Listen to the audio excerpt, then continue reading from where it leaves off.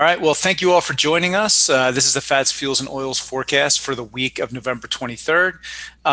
We're going to go into some veg oils today, and Tori is also going to take us into biofuels. Tori, would you like to take it from here? I would. Thanks, George. So, like George said, we're going to do a little bit different routine today. We're going to start in veg oils and then transition into biofuels. So, for soybean oil and in veg oils, generally, we've seen prices come off a little bit over the past couple of days. If you just looked at the chart and you didn't know anything at all about veg oil fundamentals, I think the chart suggests that prices might be rolling over a little bit. However, given the fundamentals, I think that prices can still probably remain well supported, maybe not at the extremes that we've seen recently, but prices remain well supported into the first quarter of 2021. And then once we hit sort of the bottom in the seasonal decline in palm oil production, then I think we have probably the first chance for a real decline in veg oil prices. That bottom roughly aligns with harvests starting in South America, and so not only do you have the potential for an increase in supply in Malaysian palm oil, but you also have the potential for increase in supply from South America. Now, of course, that supply from South America is contingent on South America growing a big crop, and we came into the growing season with expectations of record production.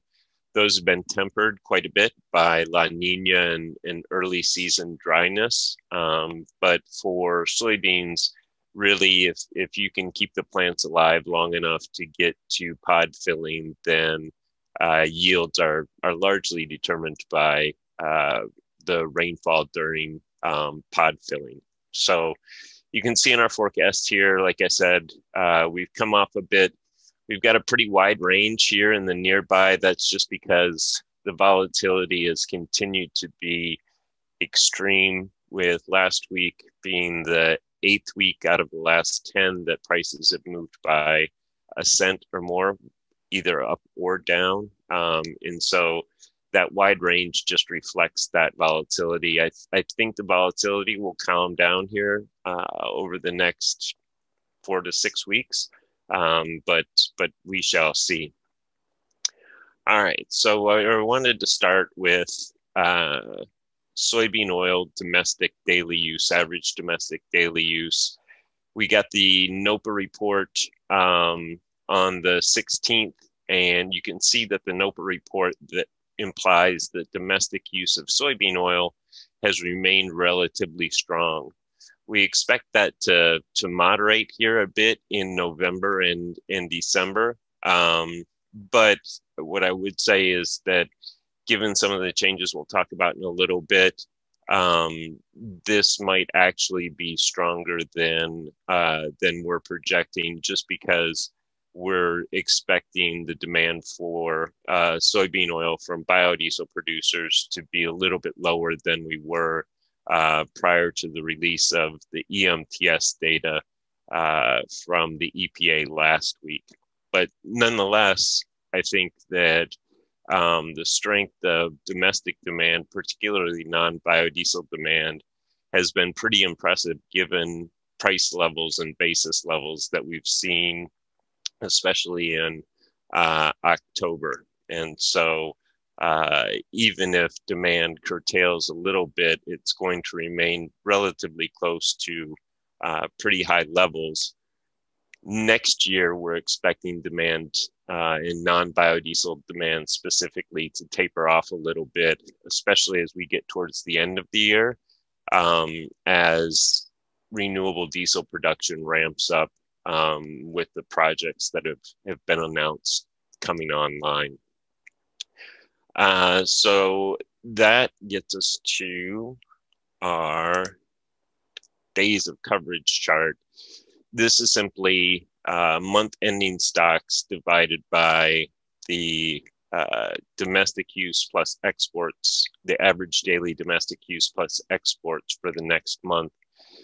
You can see that that number has gotten relatively tight here in October, and again, this is implied by the NOPA data. But we expect this number to build really into the first quarter.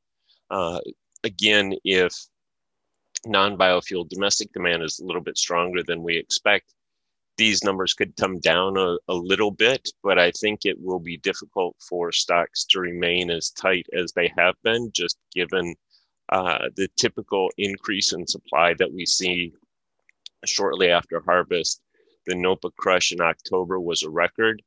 Crush margins have come off quite a bit since October. They've fallen about 30 cents from about $1.30 to just under $1 in November. And so we don't expect record levels of crush going forward, but we still expect crush to remain pretty robust due to strong demand for soybean meal from livestock producers that are not necessarily slaughtering more animals, but the animals that they're slaughtering are at record weights. And that record weight really implies a lot about soybean meal demand because obviously animals eat more every day during the last stage of their life than they do when they're younger. So the fact that that weights have gone up means that meal demand is probably going to remain pretty strong, and so crush probably remains pretty strong, and soybean oil supplies probably remain ample. So just diving into domestic demand a little bit, and this will lead us into our conversation about biofuel. You can see that for October, for the data that we just got from the EIA, we're expecting soybean oil usage of more than 700 million pounds, which is pretty close to the record level that we saw back in May, but not as strong as we're expecting it to be sort of next year at this time. And we also expect that to tail off here over the next couple of months, in part because of the changes that we've made to our biofuel production forecast, and also in part because of the percentage of the total feedstock mix that soybean oil represents. So that rose pretty sharply right after the outbreak of the pandemic, in part because ethanol production slowed and slaughter slowed. And so the availability of things like distillers corn oil and tallow and choice white grease were curtailed. And all that was really left was soybean oil. The last EIA report showed that soybean oil was about 60% of the total feedstock mix. We're expecting that to come down a little bit into the mid 50s. Or high 50s, I suppose, over the course of the rest of this year, kind of remain at that level in the first quarter of 2021, but then start to build as we go through the rest of 2022, as again, this renewable diesel supply that comes online starts to suck up particularly the low CI feedstocks and leave biodiesel producers with few choices outside of soybean oil. So while we're expecting a tick down in demand from biodiesel producers here over the next 4 to 6 months, after that, we expect soybean oil demand from biodiesel producers to rise pretty sharply. And if you look at our forecast for soybean oil use in renewable diesel, it's just kind of straight up. Part of this is because of the increase in capacity that we're predicting based on announcements that companies have made. But part of this, again, is because as these renewable diesel producers come online, if you try to balance out the feedstock mix on a monthly basis, which is kind of how we set our forecast, you pretty quickly run out of low CI feedstocks. And until the EPA approves a pathway for canola oil, it doesn't really leave a lot of options outside of soybean oil. Now, in our forecast, we're assuming that the EPA approves that pathway for canola oil by the end of 2021 or late in 2021. So that moderates the demand here a little bit for 21, 22. But given the relative expense of canola oil relative to soybean oil, producers are still going to probably choose soybean oil first and then canola oil, or most producers are probably going to choose soybean oil first and then canola oil. So it's not like we're going to have this big, huge flush of canola oil coming into into the renewable fuel market. It's more like when people are out of other choices, they probably will choose to use canola oil. Okay. So with that, let's take a look at biomass-based diesel forecast. We got, like I said, we got EMTS data for October last Thursday. And I think probably the biggest surprise, and it shouldn't really be a surprise, but it certainly was a break from the trend, was the production level. And if you look at it relative to the HOBO spread in particular, you see that October was more in line with the trend for 2020 than September. And we've shown this chart a couple of times, and typically in the past, we've kind of had a couple of lines here. One that was this yellow line sort of through the middle, and then we had another one, an orange line that was raised. And the idea behind that was that the yellow line kind of represented the trend, and then the orange line was sort of this new trend where HOBO spreads were really high, but the offset of rising RIN values kind of kept production above the level that would be implied by the HOBO spread.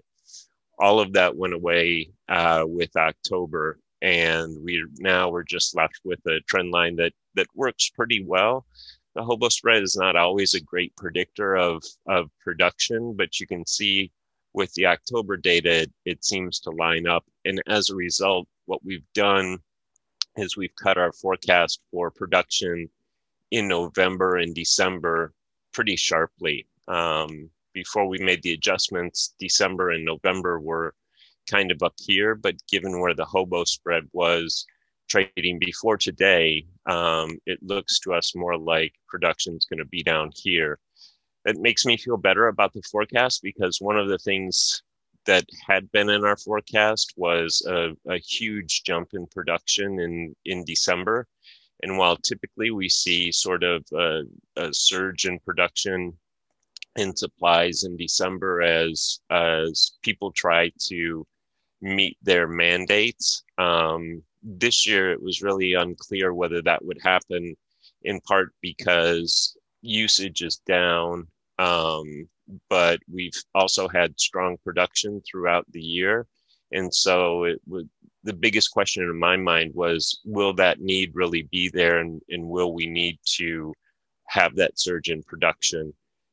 Given what we saw for the October data, I feel more comfortable with our December production at the current level relative to where we were before.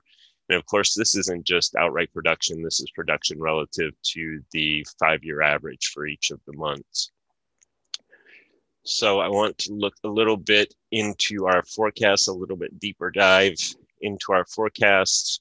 Again, here you can see the October production for D4 and D5 dropped pretty sharply from September. So in September, we produced nearly 280 million gallons under the D4 code, and that dropped to 215 in October. And so as a result, like I said, we kind of cut November. November's still up at 229, and December's up at 328. This looks a little odd given what I just talked about. But the big cuts that we made were in biodiesel. We also reduced our forecast for renewable diesel production in November and December, but not to the same levels that we reduced our biodiesel production. Renewable diesel production has been the more volatile of the two series, and so it wouldn't necessarily surprise me if we saw renewable diesel production a little bit below where we're predicting it. But until we get, I think, probably another month of data from the EMTS, it's going to be a little difficult to judge exactly where we're going to be in for this December number. But it wouldn't necessarily surprise me if next month we come back here and this December number is more in line with maybe September if we have a need for year-end balancing. So it's possible that this could be quite a bit lower. All right. So this just looks at comparison for biodiesel production from the EIA and renewable diesel, our forecast for renewable diesel production. The EIA number for biodiesel production doesn't always necessarily match up with the data from the EMTS. And one of the biggest deviations is in December, in part because I think there's some things that go on in terms of meeting compliance in December that inflate the EMTS production data for December relative to the EIA. Nonetheless, the EIA numbers that we're predicting for November are 139 million gallons and then 145 million gallons for December. And then here you can see our domestic renewable diesel production is at 48 and 59. That's a big jump from the 22, 23 million gallons that we saw in October. And so that's why I say this is the space where that number in the previous chart might be substantially lower. If this number is closer to October, or maybe somewhere between October and in September, and then December follows that same trend, that's where the reduction in the previous chart is likely to come from. For 2021, you can see that we are expecting a big increase in renewable diesel production, especially by the end of the year, and a relatively healthy increase in biodiesel production. The biodiesel production may be a little bit optimistic, but given what we're assuming about the mandates and the timing of the renewable diesel producers coming online, this is kind of where we're at today. So for domestic renewable diesel, just again, here we are with the October drop down. This is just a little bit cleaner look at this. You can see how far October was from where we've been in the past or the trend for this year. Again, with the HOBO spread so high, it may be that that November and December remain closer to this level. We'll see. But then the other thing to note here is just really the big increase in production that we're expecting for next year. All right, with that, let's take a look at what we're expecting for gross margins. For gross margins without the credits, we're expecting margins to tighten a little bit. I think this is in part due to increases in our forecast for feedstock demand, or for feedstock prices, at least in the near term. You can see for biodiesel, which in our assumptions includes more soybean oil. As prices come down, we're expecting a little bit of a tick up in margins, but we don't expect a big move sort of one way or the other. I think is the real bottom line here. Maybe a slight drift lower, potentially maybe a little bit drift higher, but not a big deviation from sort of the average that we've seen over the past couple of months. For RINs, we're expecting the HOBO spread to finally decline. I think today is probably the first step in that process where oil prices probably recover, and the relationship between oil prices and feedstocks, both as reflected by the HOBO spread and then Also for the spread between palm oil and gas oil. I think we've probably hit the peak there, and those are going to come down. And as those come down, it takes some of the pressure off RIN prices to provide that profitability that is lost due to the relatively high cost of feedstocks compared with the cost of the output. The other thing that I think is interesting about where our models are saying prices are going to go is earlier in the year, we were projecting the spread between D4 and D6 to tighten up pretty significantly. And what we've seen, especially over the last couple of weeks, and in particular this week, that spread has widened out quite a bit. Typically, that spread narrows when people are worried about the blend wall for ethanol. And it's a little surprising to me that the models are discounting that concern a little bit more. I think that this probably is a trend that maybe has almost reached its peak, and maybe we'll start to tighten those spreads up a little bit. But this is kind of what the model's telling us is going to happen here, just based on the inputs that we use. All right, and then the hobo spread. You can see the hobo spread has remained really, really strong, and we expect it to drift lower. The forecast here is for a modest decline in the hobo spread going forward. I think it's probably going to be a little bit more substantial than this. I would be really surprised if by the time we get to next July, we're still above 150. I don't know that we're going to go all the way back down below sort of a dollar or drop down to 60 cents or something like that. But it wouldn't surprise me if we got back down close to that dollar 15 level here over the next 6 months, I would say.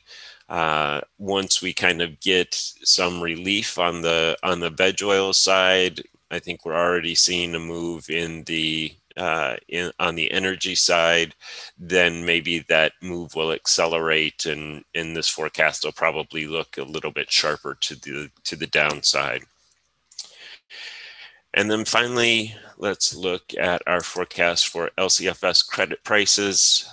Here, we're really predicting a little bit more substantial decline in LCFS credit prices through 2021. In part, that's driven by the expectation that we're going to have a lot of renewable diesel capacity coming on in 2021.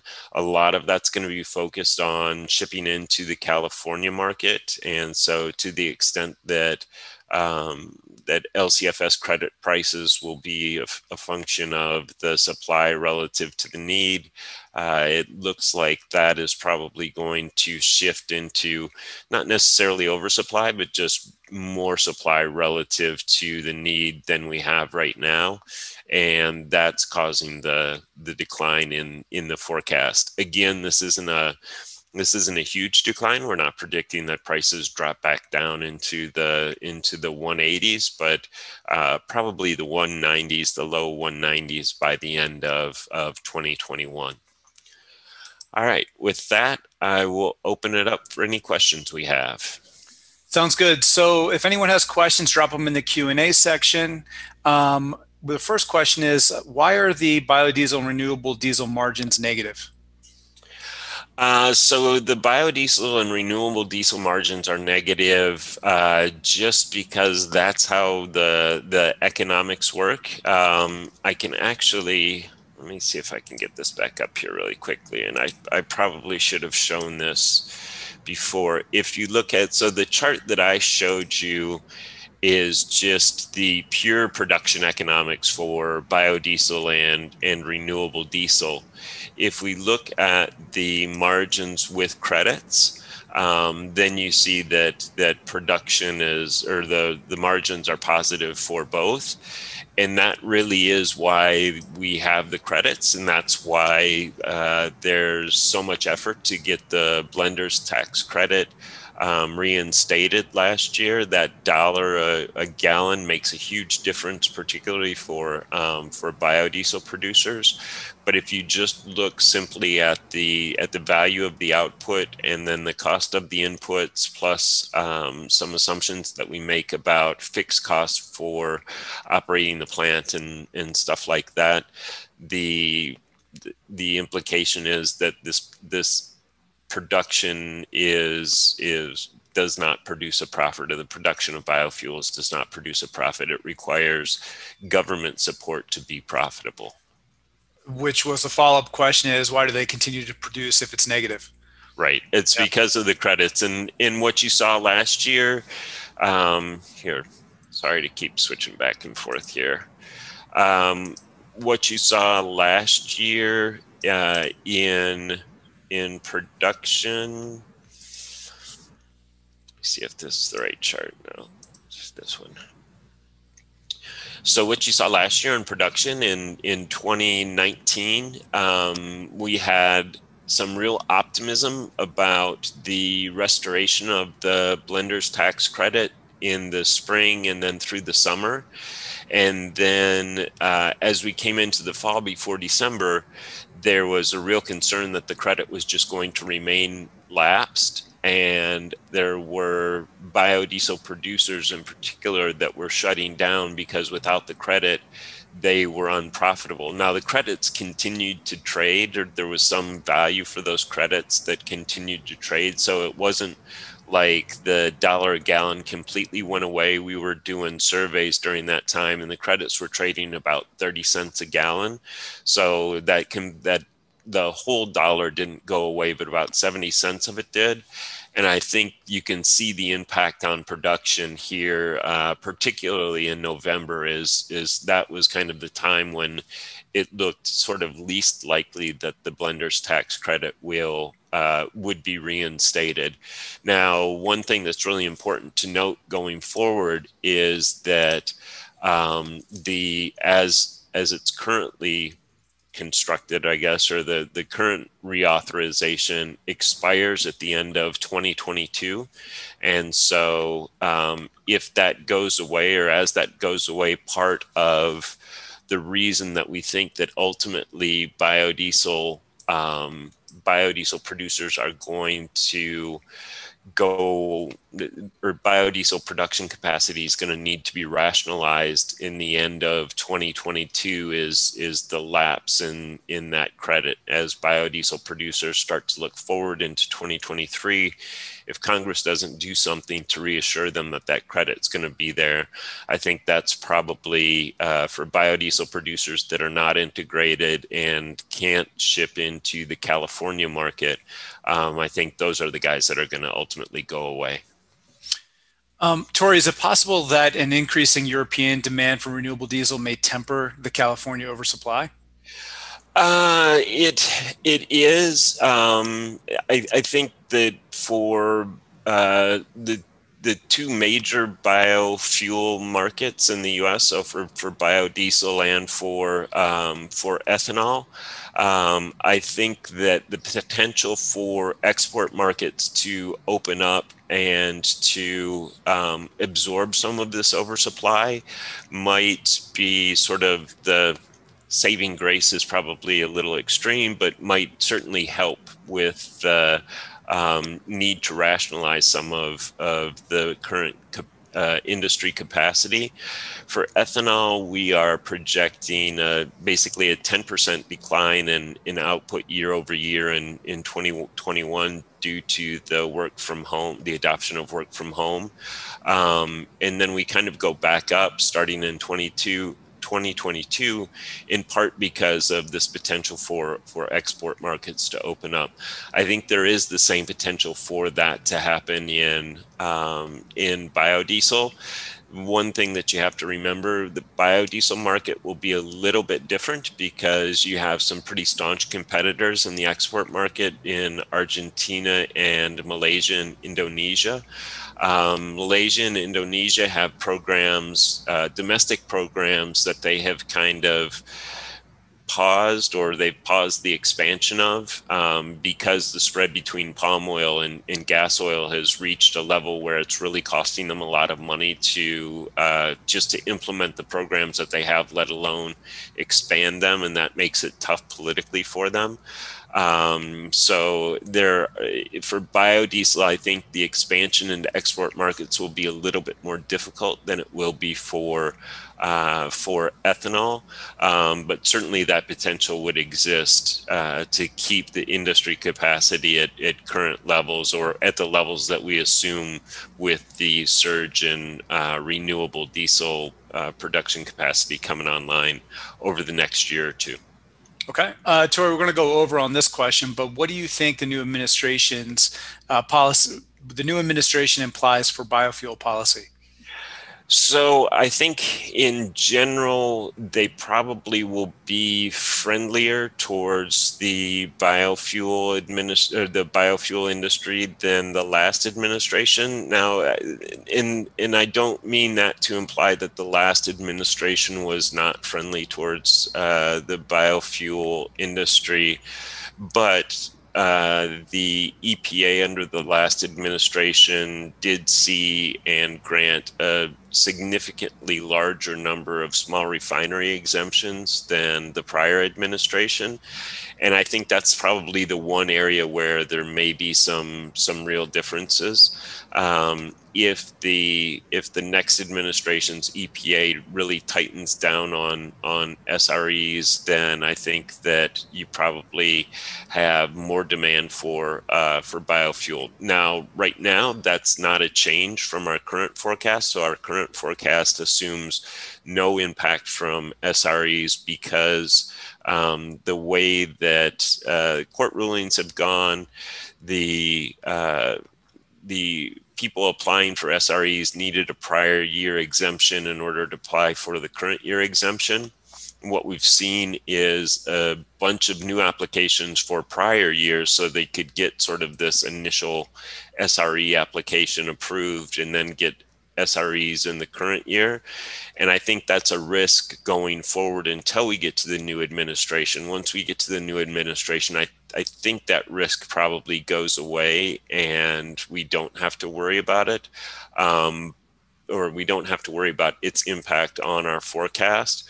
But for all intents and purposes, it wouldn't really change our forecast from where we are currently because we're already assuming no impact from SREs. It would just remove that potential risk. There are other things that the new administration could direct the EPA to do. There was a court ruling that required the EPA to add back 500 million gallons of demand that was set aside, I guess, or canceled out from the mandates. That probably has a better chance of being reinstated going forward under the new administration than it would have under the old administration.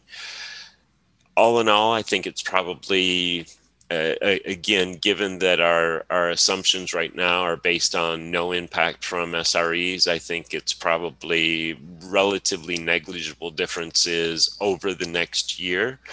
But over the next 4 years, I think there's probably more potential for the mandates to grow more significantly under the new administration than they would under the old administration, and potentially to even exceed the levels that we're projecting in the out years in our outlook report.